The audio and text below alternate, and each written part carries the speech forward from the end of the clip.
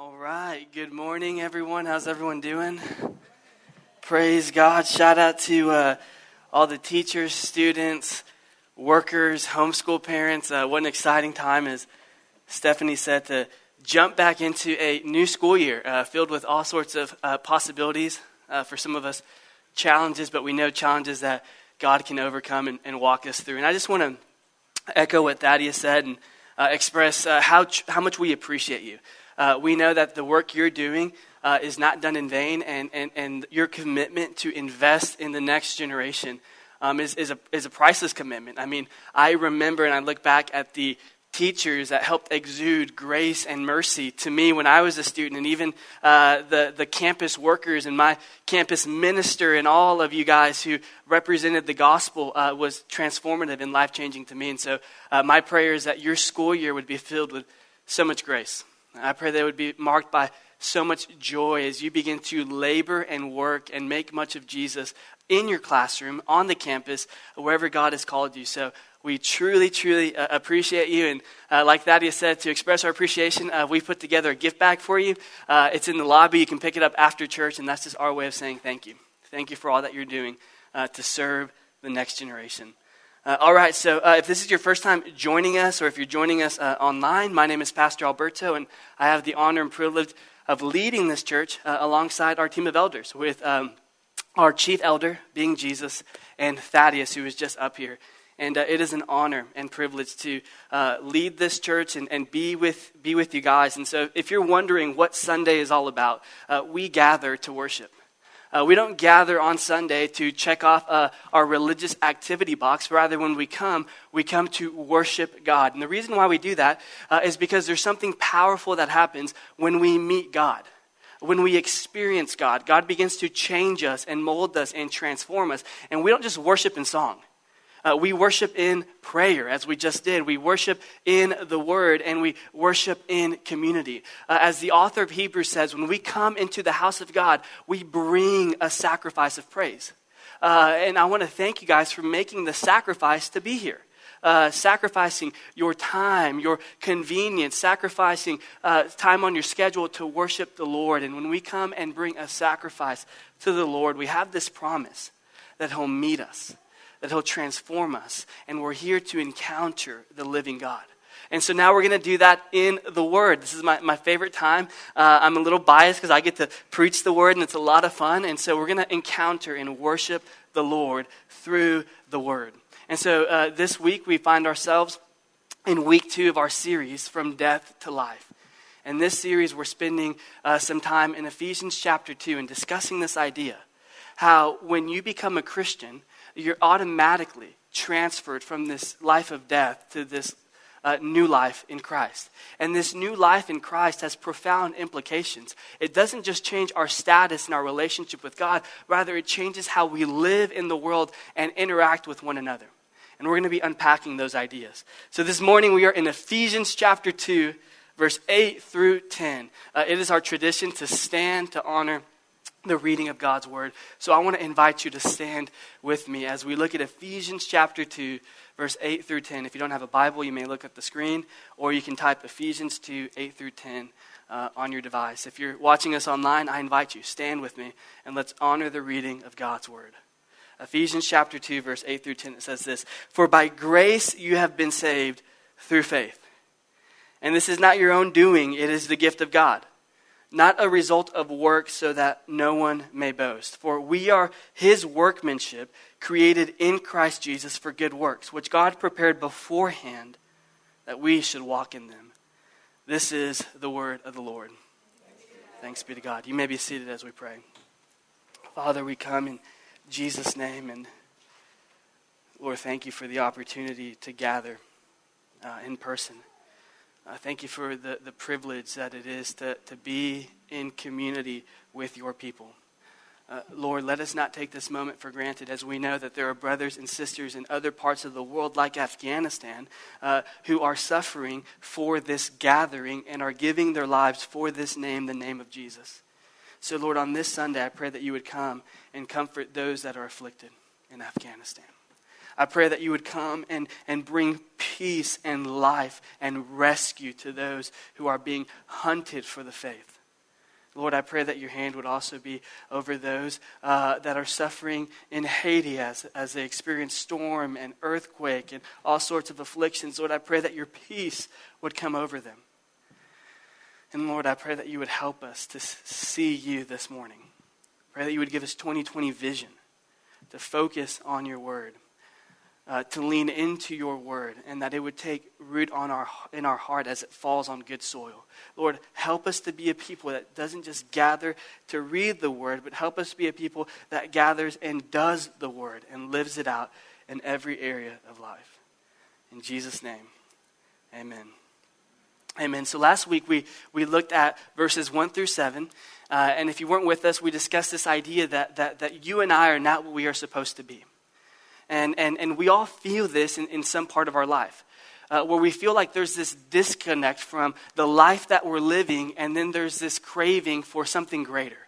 And we realize that something is wrong, that there's something within us that needs to be fixed, and we're always trying to find solutions to either elevate our life or fix this problem that is happening internally that sometimes we can't put a name on. And the scriptures is so kind when God says the problem that you're dealing with is not that you don't have enough money. It is not that your job is the worst, and that might be the case. It's not that you don't know what you want to major in, and so you're trying to figure out what you want to do with your life. The scriptures make it very clear that the problem that every single person in this room deals with is sin. And sin has caused this separation from God. And so instead of entering into relationship with God, the scripture says that we're separated from God, alienated.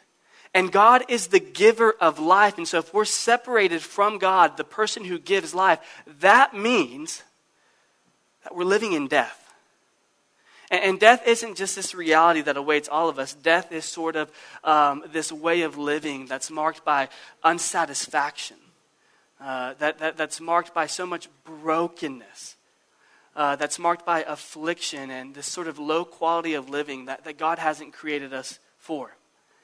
And so God, in his great kindness, in his great mercy, looks down on us, and because of his heart towards us, he enters into our story and he rescues us from sin. He rescues us from death by taking to the cross our sins, dying in our place, and establishing this new relationship with him. So once we were alienated, now we can come into relationship with God and experience life and life abundantly. And so when this happens, we are brought back into relationship with God, and we can experience the life that God has created for us. So last week we discussed that you and I are not what we are supposed to be. This week we're going to answer the question, well then how do we become all that God has called us to be? If God has called us and he has a purpose over our life, how do we walk in that? How do we walk in all that God has called us to be? And how do we become all that he wants us to be? And if we're honest, is that even possible?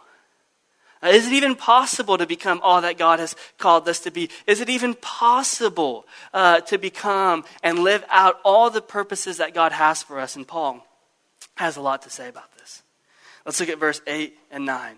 For by grace you've been saved through faith, and this is not your own doing; it is the gift of God, and a result, and not a result of works, so that no one may boast. So we're going to look at three words, three specific words that we have to understand before we answer this question any further. Before we answer this question, how do we become all that God wants us to be? We have to understand these three words that appear in this verse. Number one, saved, or salvation. Number two, faith.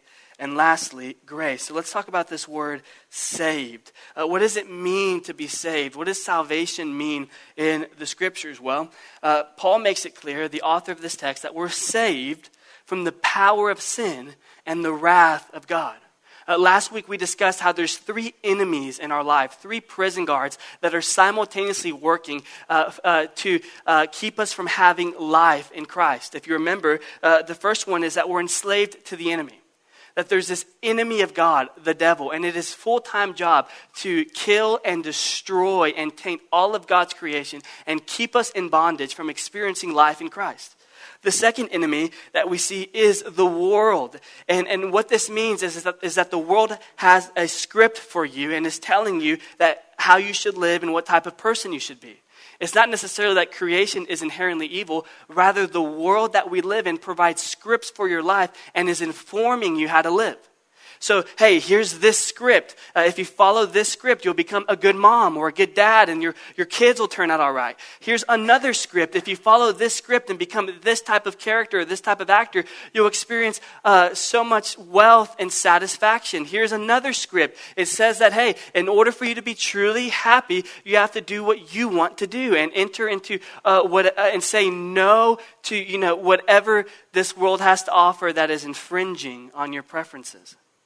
And this world that we live in is constantly handing out scripts telling us what we should be, how we should live. If you want to make the most money, major in this. If you want to have the highest quality of life, become this type of person. And we're constantly being told by the world the type of person we should become.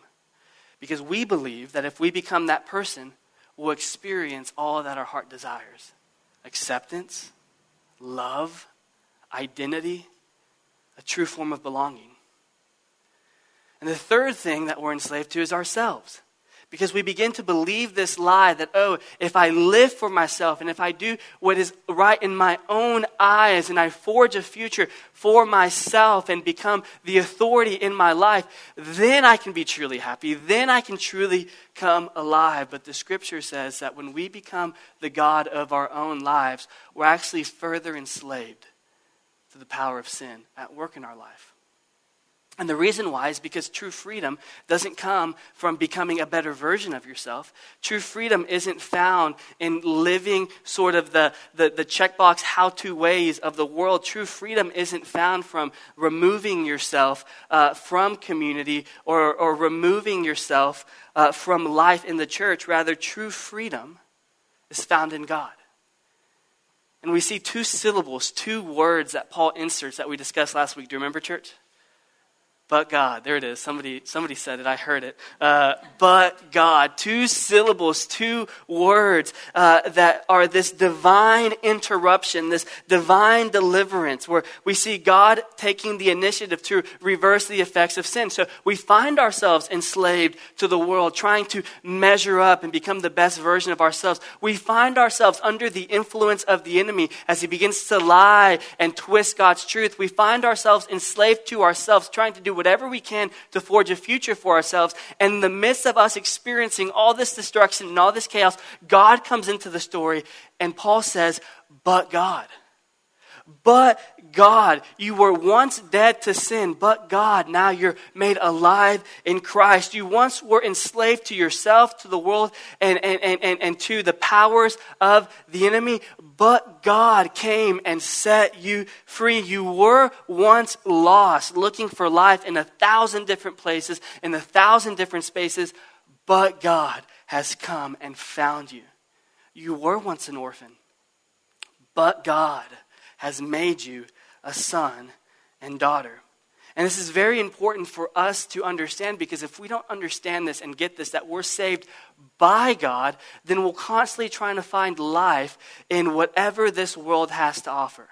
And so we'll go from relationship to relationship, from job to job, from hobby to hobby, trying to find fulfillment and satisfaction, only coming up empty. Why? Because the only thing that can truly satisfy us, the only person that can set us free, is God himself. And so what we'll see happen in this world is that it's all about achieving. Whether you realize this or not, the world that we live in is all about achieving. It's all about reaching goals. What do I need to do so I can be accepted? Well, let me achieve this sort of body type and physique. And so we work out endlessly so we can look like this certain type of person that we believe will be accepted. What do I need to do to find identity? Where can I feel like I have a purpose? And so we'll hop from relationship or career, trying to find a place where we can experience a sense of identity and purpose as we feel we've amassed wealth and accomplishments. We all long to achieve things. We all do this in one way or another. And that's one of the main scripts that we see in this world. Achieve, achieve, achieve. Make something of yourself. Create something. Do something so that you can be accepted. So that you can be, so that you can find purpose and come alive. But in the kingdom of God, hear me, church. In the kingdom of God, acceptance, identity, and purpose is not achieved. It's received.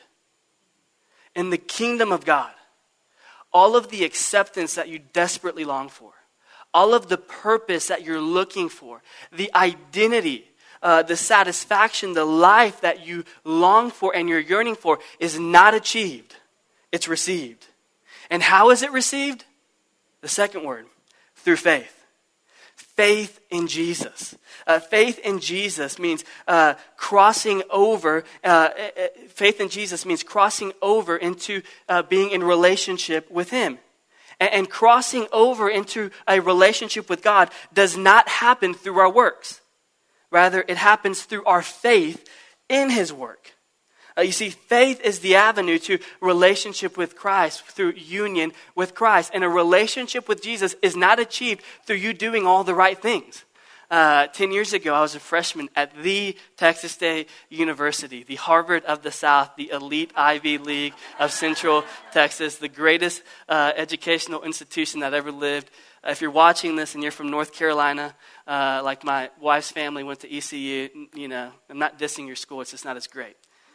Had to give a quick shout out there. Came to Texas State because I thought that identity, purpose, and life would be found in the college experience. And I've shared this story before, and I think I'm old enough now where maybe a lot of people don't know this song, I Love College by Asher Roth. Maybe some freshmen are like, what is that song? I thought that's what college was for. This sort of lifestyle that was embodied in all sorts of inappropriate relationships, all sorts of, partying and just finding life in everything but God. And I thought to myself that the more I could indulge and feast on what the college experience had to offer, maybe the appetites of my heart would be filled. And something strange happened. Something I never experienced before. The more I began to feast on what this experience had to offer, the more I began to take in whatever somebody was handing me, I did not find myself more filled. I found myself more empty. And it led me to this place where I found myself in my dorm room, Jackson Hall, room 1010. And I said, Lord, if you're real, I want to do something with you. Because all the paths that I'm taking, all of the things that I'm pursuing are not life-giving. And I found myself praying this prayer, Lord, if you're real, let's do something. Because I want to change the campus and I want to change the world. That same week, I was invited to a ministry led by co-elder Thaddeus Evan Brown. And it met in San Marcos Hall on the other side of campus at like 7 p.m. at night. I was scared of the dark, but I would walk across the dark parts of campus just to be there and sit in a room with men, black, white, Hispanic, Asian, nothing in common except their commitment to look at this word and say, if this word is real, I want to do it. And it was messy, it was awkward, it was inconvenient, but there was a fire in their heart where they had experienced Jesus, and Jesus was a far better way to live than the way that I was living.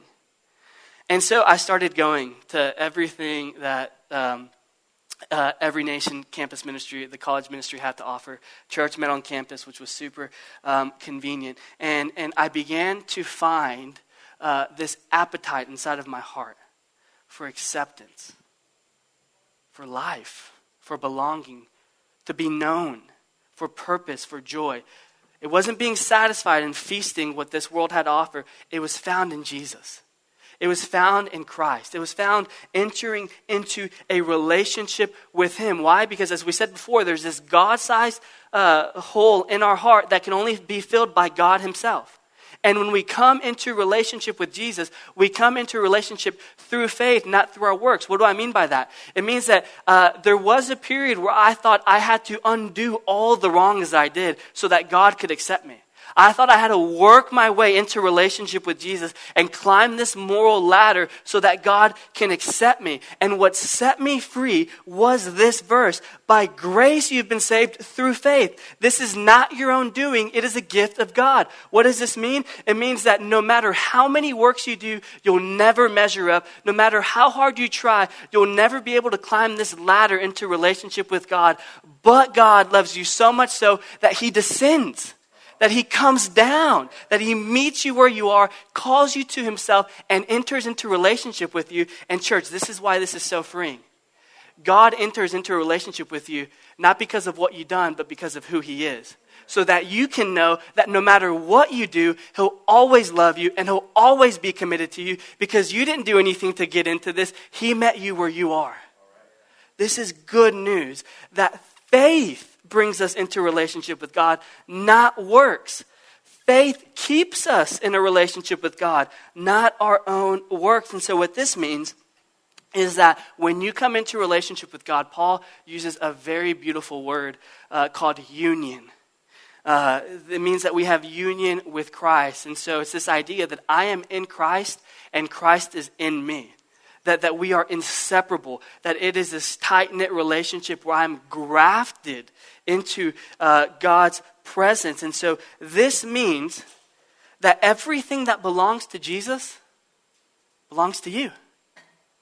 Everything that belongs to Jesus belongs to me. When we come into union with Christ, that means that his righteousness is my righteousness. That his power is my power. That his security is your security. That his peace, guess what, is now your peace. That his love is your love. His worth is your worth. His provision is your provision. His suffering is our suffering. His victory is our victory. His death is our death. And his life is our life. It is ours in Christ. In church, it is not achieved. It is received. So that means that your identity, that your value, that your purpose, that your worth is not dictated on what this world has to offer and what it can give you. It's found in the person of Christ. And it's completely independent of everything that is happening, good or bad, in your life. So you may know that regardless of where you find yourself, in the valley or the mountaintop, incredible experiences with God or feeling abandoned and lost, God is with you and he loves you. And he has not abandoned you. And it's not your works, it's not your goodness that has brought you in. It's his love for you that has drawn you in. This new life, Paul says, is a gift from God. This is not your own doing. It is the gift of God. Third word is grace. And the Holman Bible Dictionary, which is an awesome resource, if you want to Amazon Prime that book, it's great, says that grace is undeserved acceptance and love received from God. Undeserved acceptance and love received from God. Why? Because what we truly deserve is to die for the penalty of our sin. We've treasoned against God. We've trespassed against God. God has every right to wipe away the entire world. God has every right to deal with us justly by pouring out his wrath. And instead of receiving his wrath, we receive his richness in his mercy and his grace. And this grace is God's kindness in saving us despite us being the ones that sinned against God. And this grace is a gift because God freely gave his son to die in our place on the cross. God freely gave his son Jesus to die on our behalf so that we could cross over from a life of achieving and earning to a life of receiving and being with God. And so if you're a follower of Jesus, being a follower of Jesus is a gift God has given you. If you are alive in Christ, it is because he has made you come alive. And this idea is so powerful because there are two spiritual realities that every single person in this room is living in. One, you're either dead in sin, living apart from God, and making sin come alive in all areas of your life. Or two, you're alive in Christ, walking with God, and putting sin to death. And here's the part that should move our hearts to worship God. Paul in chapter 1 at the beginning of this book says that God chose you before you ever did anything. That God chose you before you did anything good and before you did anything terrible. I love this because God took into consideration your best moments and your worst moments. God took your resume, your spiritual resume and your earthly resume. He played the autobiography of your life, and he took into consideration every second, every movement, everything you would ever do. And then he set it aside. And he said, I'm choosing you. I want you. I want you to be in my family. Why? Because he said so. And because he is God.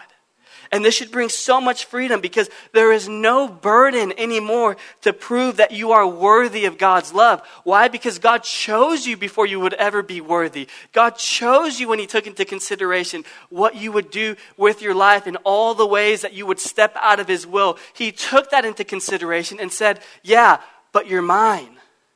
And I want you. And he went the distance into entering into our world and rescuing us from ourselves despite our sin, despite how we stepped out against his will. There is no more burden. There is no more effort to prove that we are worthy of God's love. There is no more trying to become the best version of ourselves so we can experience a better life. The scripture says that it is a gift. And like any gift, it is not achieved, it's received. This gift is to be received through faith. And Paul, the author of this New Testament text, he received this gift. We know he received this gift because he wrote a pretty good letter on this gift. But this is what he says in another letter in 1 Corinthians 15, when Paul received this gift. He said, by the grace of God, I am what I am. By the grace of God, I am what I am, and his grace toward me was not in vain.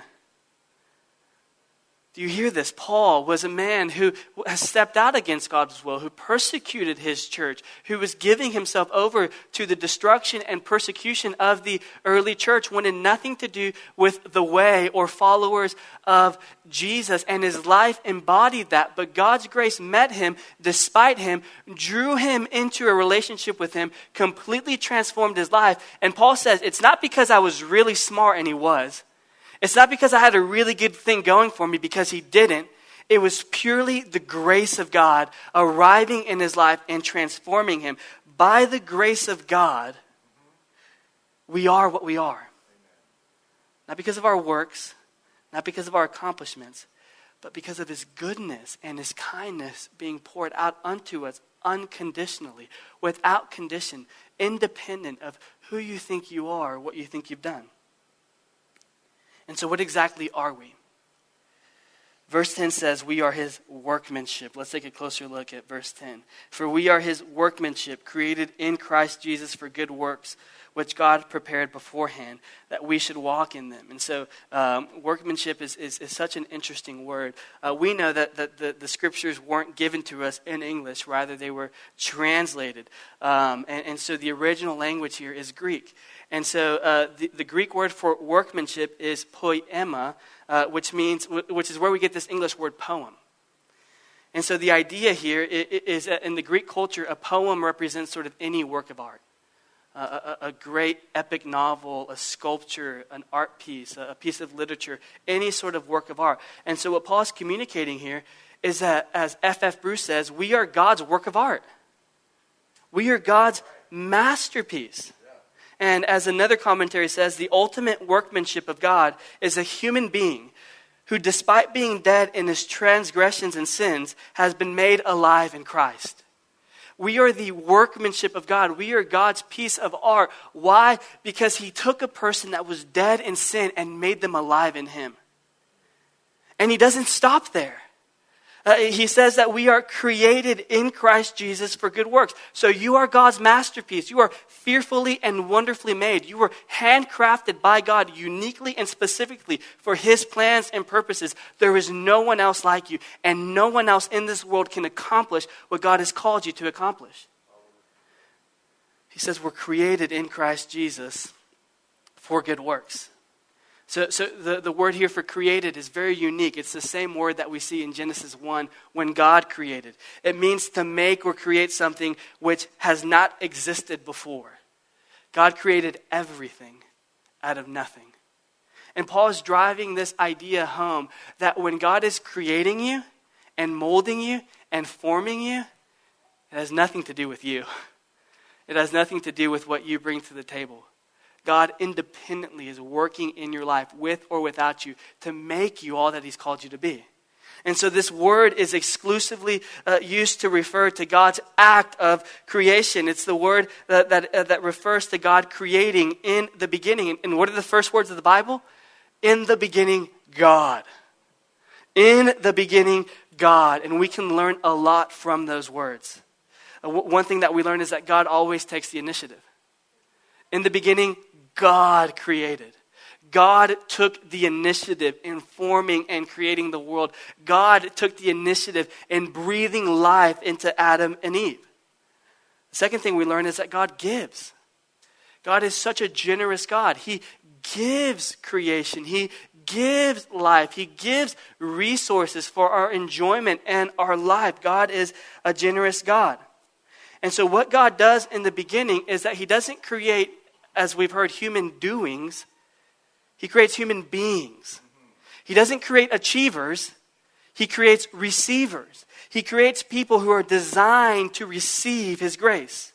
God did not create in the beginning people who would achieve, to work, to earn his love. He created receivers. People who he would freely lavish with his love and with his grace and with his presence, expecting nothing in return. And this is incredible because what this means for you and I is that true life happens as a result of God creating us and moving toward us, not us climbing the ladder. I've heard one person say that the symbol for Christianity is a cross, not a ladder. It's not about us ascending to God. It's about God descending to us and creating relationship with us through the cross. It's about Jesus taking initiative to meet us where we are and rescuing us from ourselves. What this means is that there's no ladder for you to climb. Rather, there's this cross, this bridge that Jesus creates to bridge this gap that you and I experience. True life happens not because we're climbing the ladder to God, but because God is moving toward us. And the cross reminds us that God is a generous God who takes the initiative and who moves towards us. So if you're busying yourself trying to find God and look for God, stop. God is moving towards you. He is in front of you, facing you face to face, inviting you into relationship as you turn to him through repentance and accept this free gift through faith. He isn't making you chase him down and saying, hey, over here, come get this gift. If you try hard enough, you'll get it. Go to this part of the world, go do this. No, God isn't doing that. God has brought the gift to you and is bringing it to you, inviting you to accept it and enter into relationship with him. This changes how we interact with God and understand what he's doing in our lives. Because we're human beings, not human doings. This means, hear me church, that you don't have to create yourself. You don't have to strive to make for yourself a future that you believe will satisfy you. You don't have to earn God's love and acceptance. You don't have to justify yourself and prove to the rest of the world that you're beautiful and that you're worthy of love and that you're significant. You are significant. You are beautiful. God has loved you. He's bestowed grace upon grace over your life. So there's no longer any burden to achieve. It's all about receiving the life that he's made available for you. Amen. We don't have to create ourselves. We don't have to make something of ourselves. We don't have to, and the two places that we do this is in our career and relationships. We try to create a future for ourselves and trying to climb this career ladder or entering into a place where we believe we'll make the most money so we can experience the highest quality of life. Or we try to find significance and worth in relationships. Whether it's dating a specific type of person or idolizing a specific type of marriage or making sure our kids turn out the way we want them to so the world can look at us and say, man, that person has really got it going on. And the gospel frees us from this.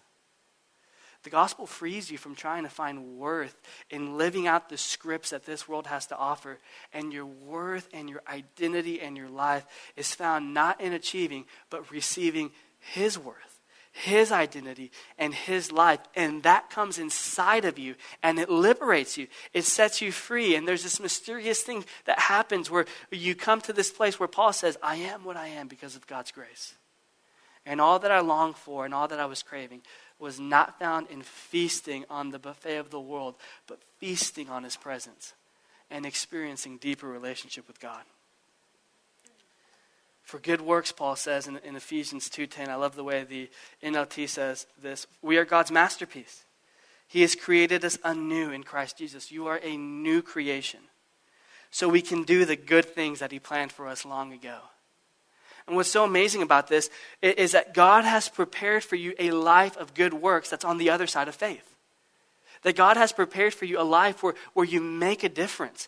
Not so that you can earn salvation, but it is the fruit of being made new in Christ.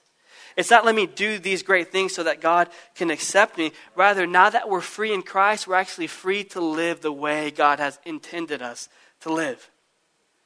See, we can think that, let me do good things so that I can work my way to God and then he'll use me. But the good news of the kingdom of God is that God will use your addictions. God will use your brokenness. God will use your insecurity. God will use your doubts to make much of him. God will use your brokenness and completely turn it around so that you can be a pillar of faithfulness to another person that is experiencing the same degree of brokenness. God can use your failed relationships and your failed attempts to become the best version of yourself so that the world can see that true life is found not in earning or achieving, it's found in receiving. God can use your life, the bad things that you believe define you and the good things that he's working out to make much of him. And God enables us. God sets us free to make a difference, to make much of him. You see, the gospel not only saves us and sort of carves out this seed in eternity, rather the gospel is for the present. The gospel is not just for the future. I'm saved and I'm a Christian and all of my sins have been dealt with. Rather, it's for the present, for every single area of life. God has set you free to go.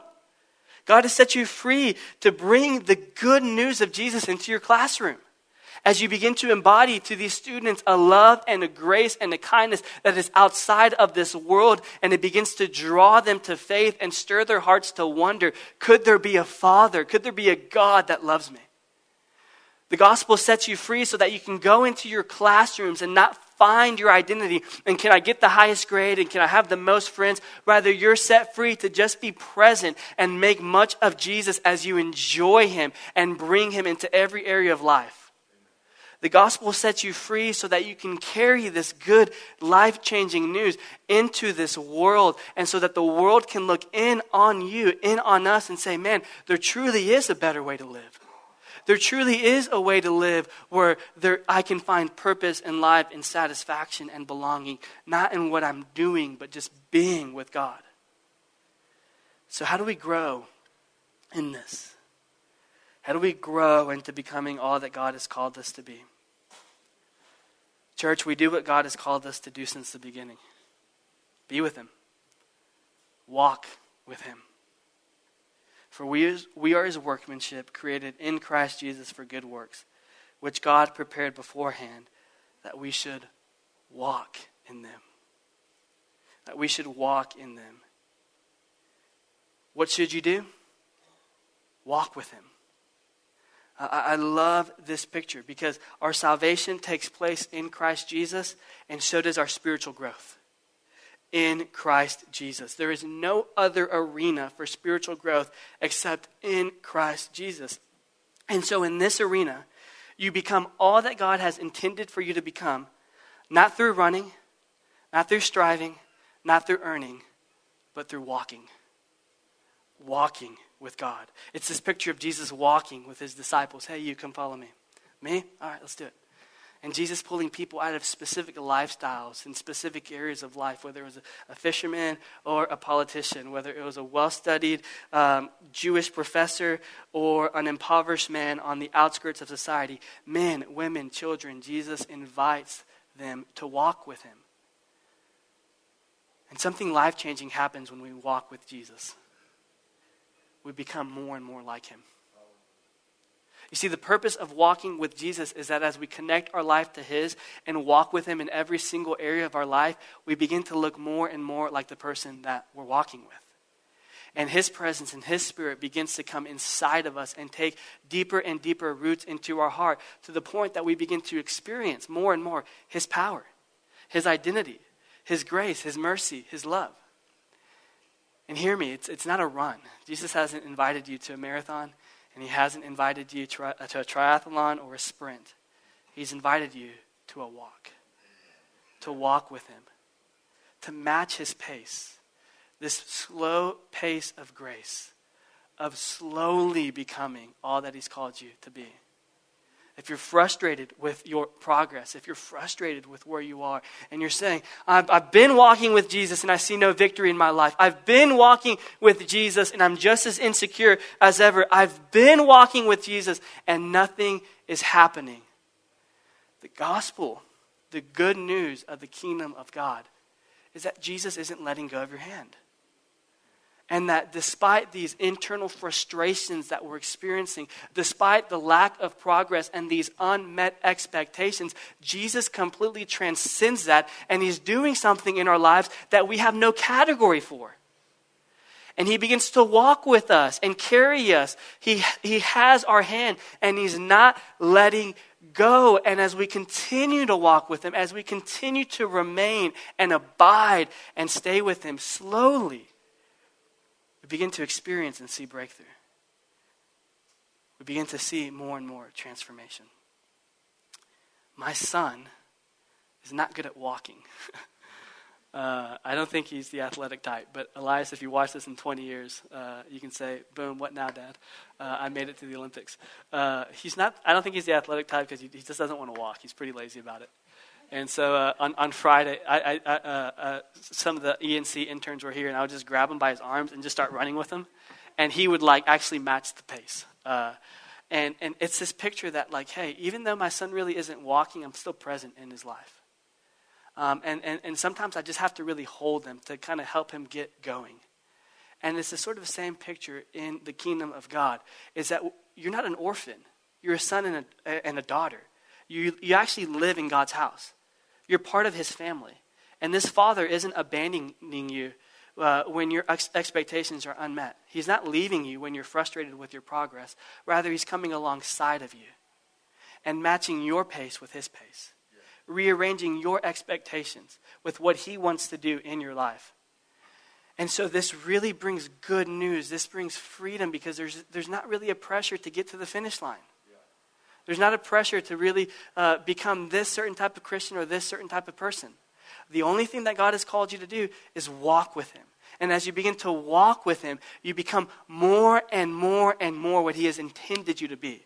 As you begin to walk with him, he begins to whisper into your ear through relationship. Here's what I want for you. Here's what I want you to do. As you begin to walk with him, he begins to change your desires and to change your mind. As you begin to walk with him, you will look more and more like him.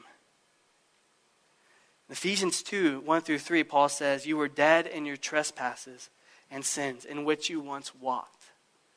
Before Jesus saved us, we were walking in all sorts of directions, in all sorts of ways that were only leading to death, that were only leading to further bondage. It says we're following the course of the world, following the prince of the power of the air, the spirit that is at work in the sons of disobedience, among whom we all once lived in the passions of the flesh, carrying out the desires of the mind. And we were by nature children of wrath like the rest of mankind, but God came and delivered us from the power of sin, so that no longer we have to follow the course of the world. We can follow and walk with Jesus. We're freed from the scripts of the world that they keep handing us to say, become this type of person and live this kind of way. And now we can live a life that is sustained by grace, not by efforts. We can live a life that is sustained by receiving his love, not earning his love. And why does this matter? Because the way to become more and more of your true self isn't found in setting yourself free, isn't found in working harder. It's found in becoming more and more of his workmanship. This means submitting your life to the master architect, submitting your life to his blueprint, and letting him build your life as you build your life around him and walk with him. Let's close in prayer before we transition to communion. Father, we praise you for this gift that you've given us. Lord, we praise you that this gift isn't achieved by striving. I praise you, Lord, that this gift isn't earned, rather it's received. And maybe you're in this room and you've been in a place where you're striving, you're looking for life, you're looking for identity, you're looking for joy, and you find yourself feasting on whatever this world has to offer and reading the scripts that this world is giving you, trying to become the right type of person or have the right type of career, the right type of job, and you find yourself restless and empty.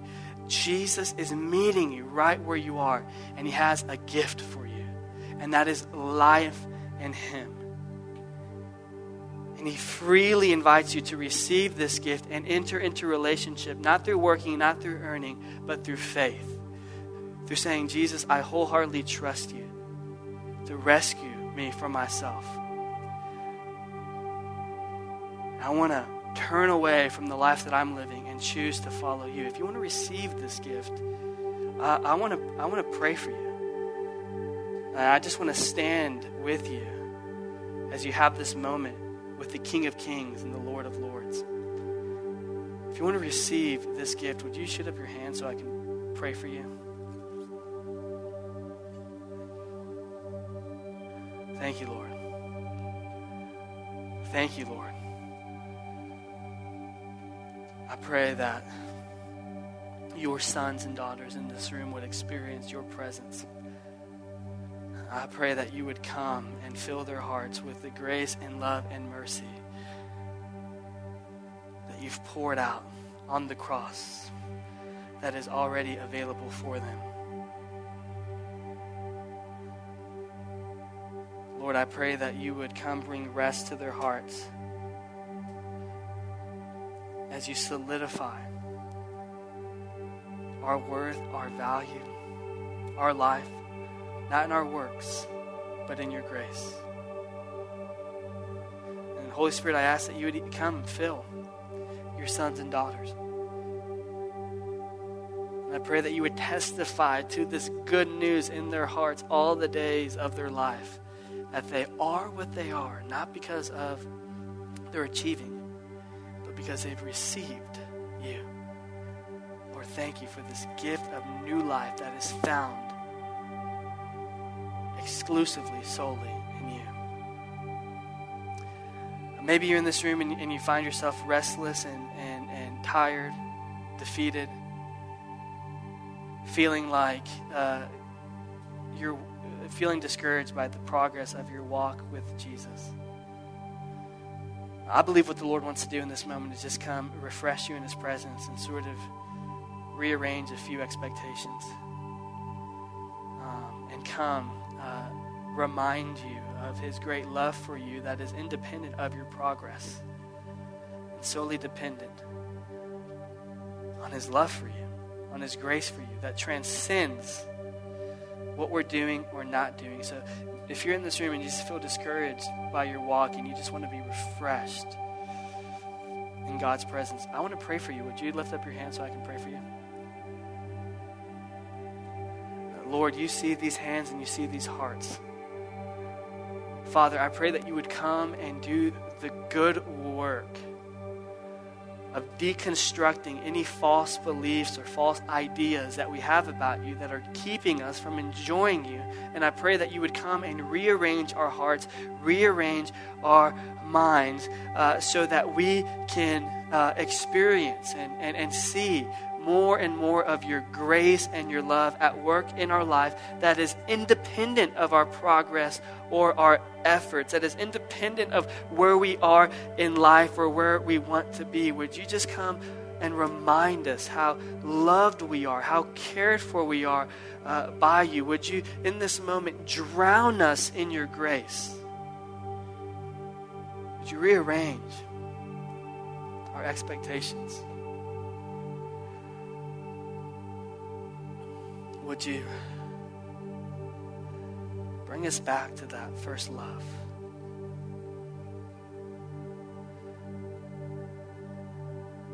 Holy Spirit, would you refresh us in this place? Would you bring to memory any sin that maybe you're calling us to repent of? As your scriptures say, repent of our sins so that times of refreshing may come. And Lord, I thank you that repentance is a gift because we can turn to you and you receive us. Holy Spirit, would you illuminate any areas of our life that we need to turn away from so that we can turn towards you?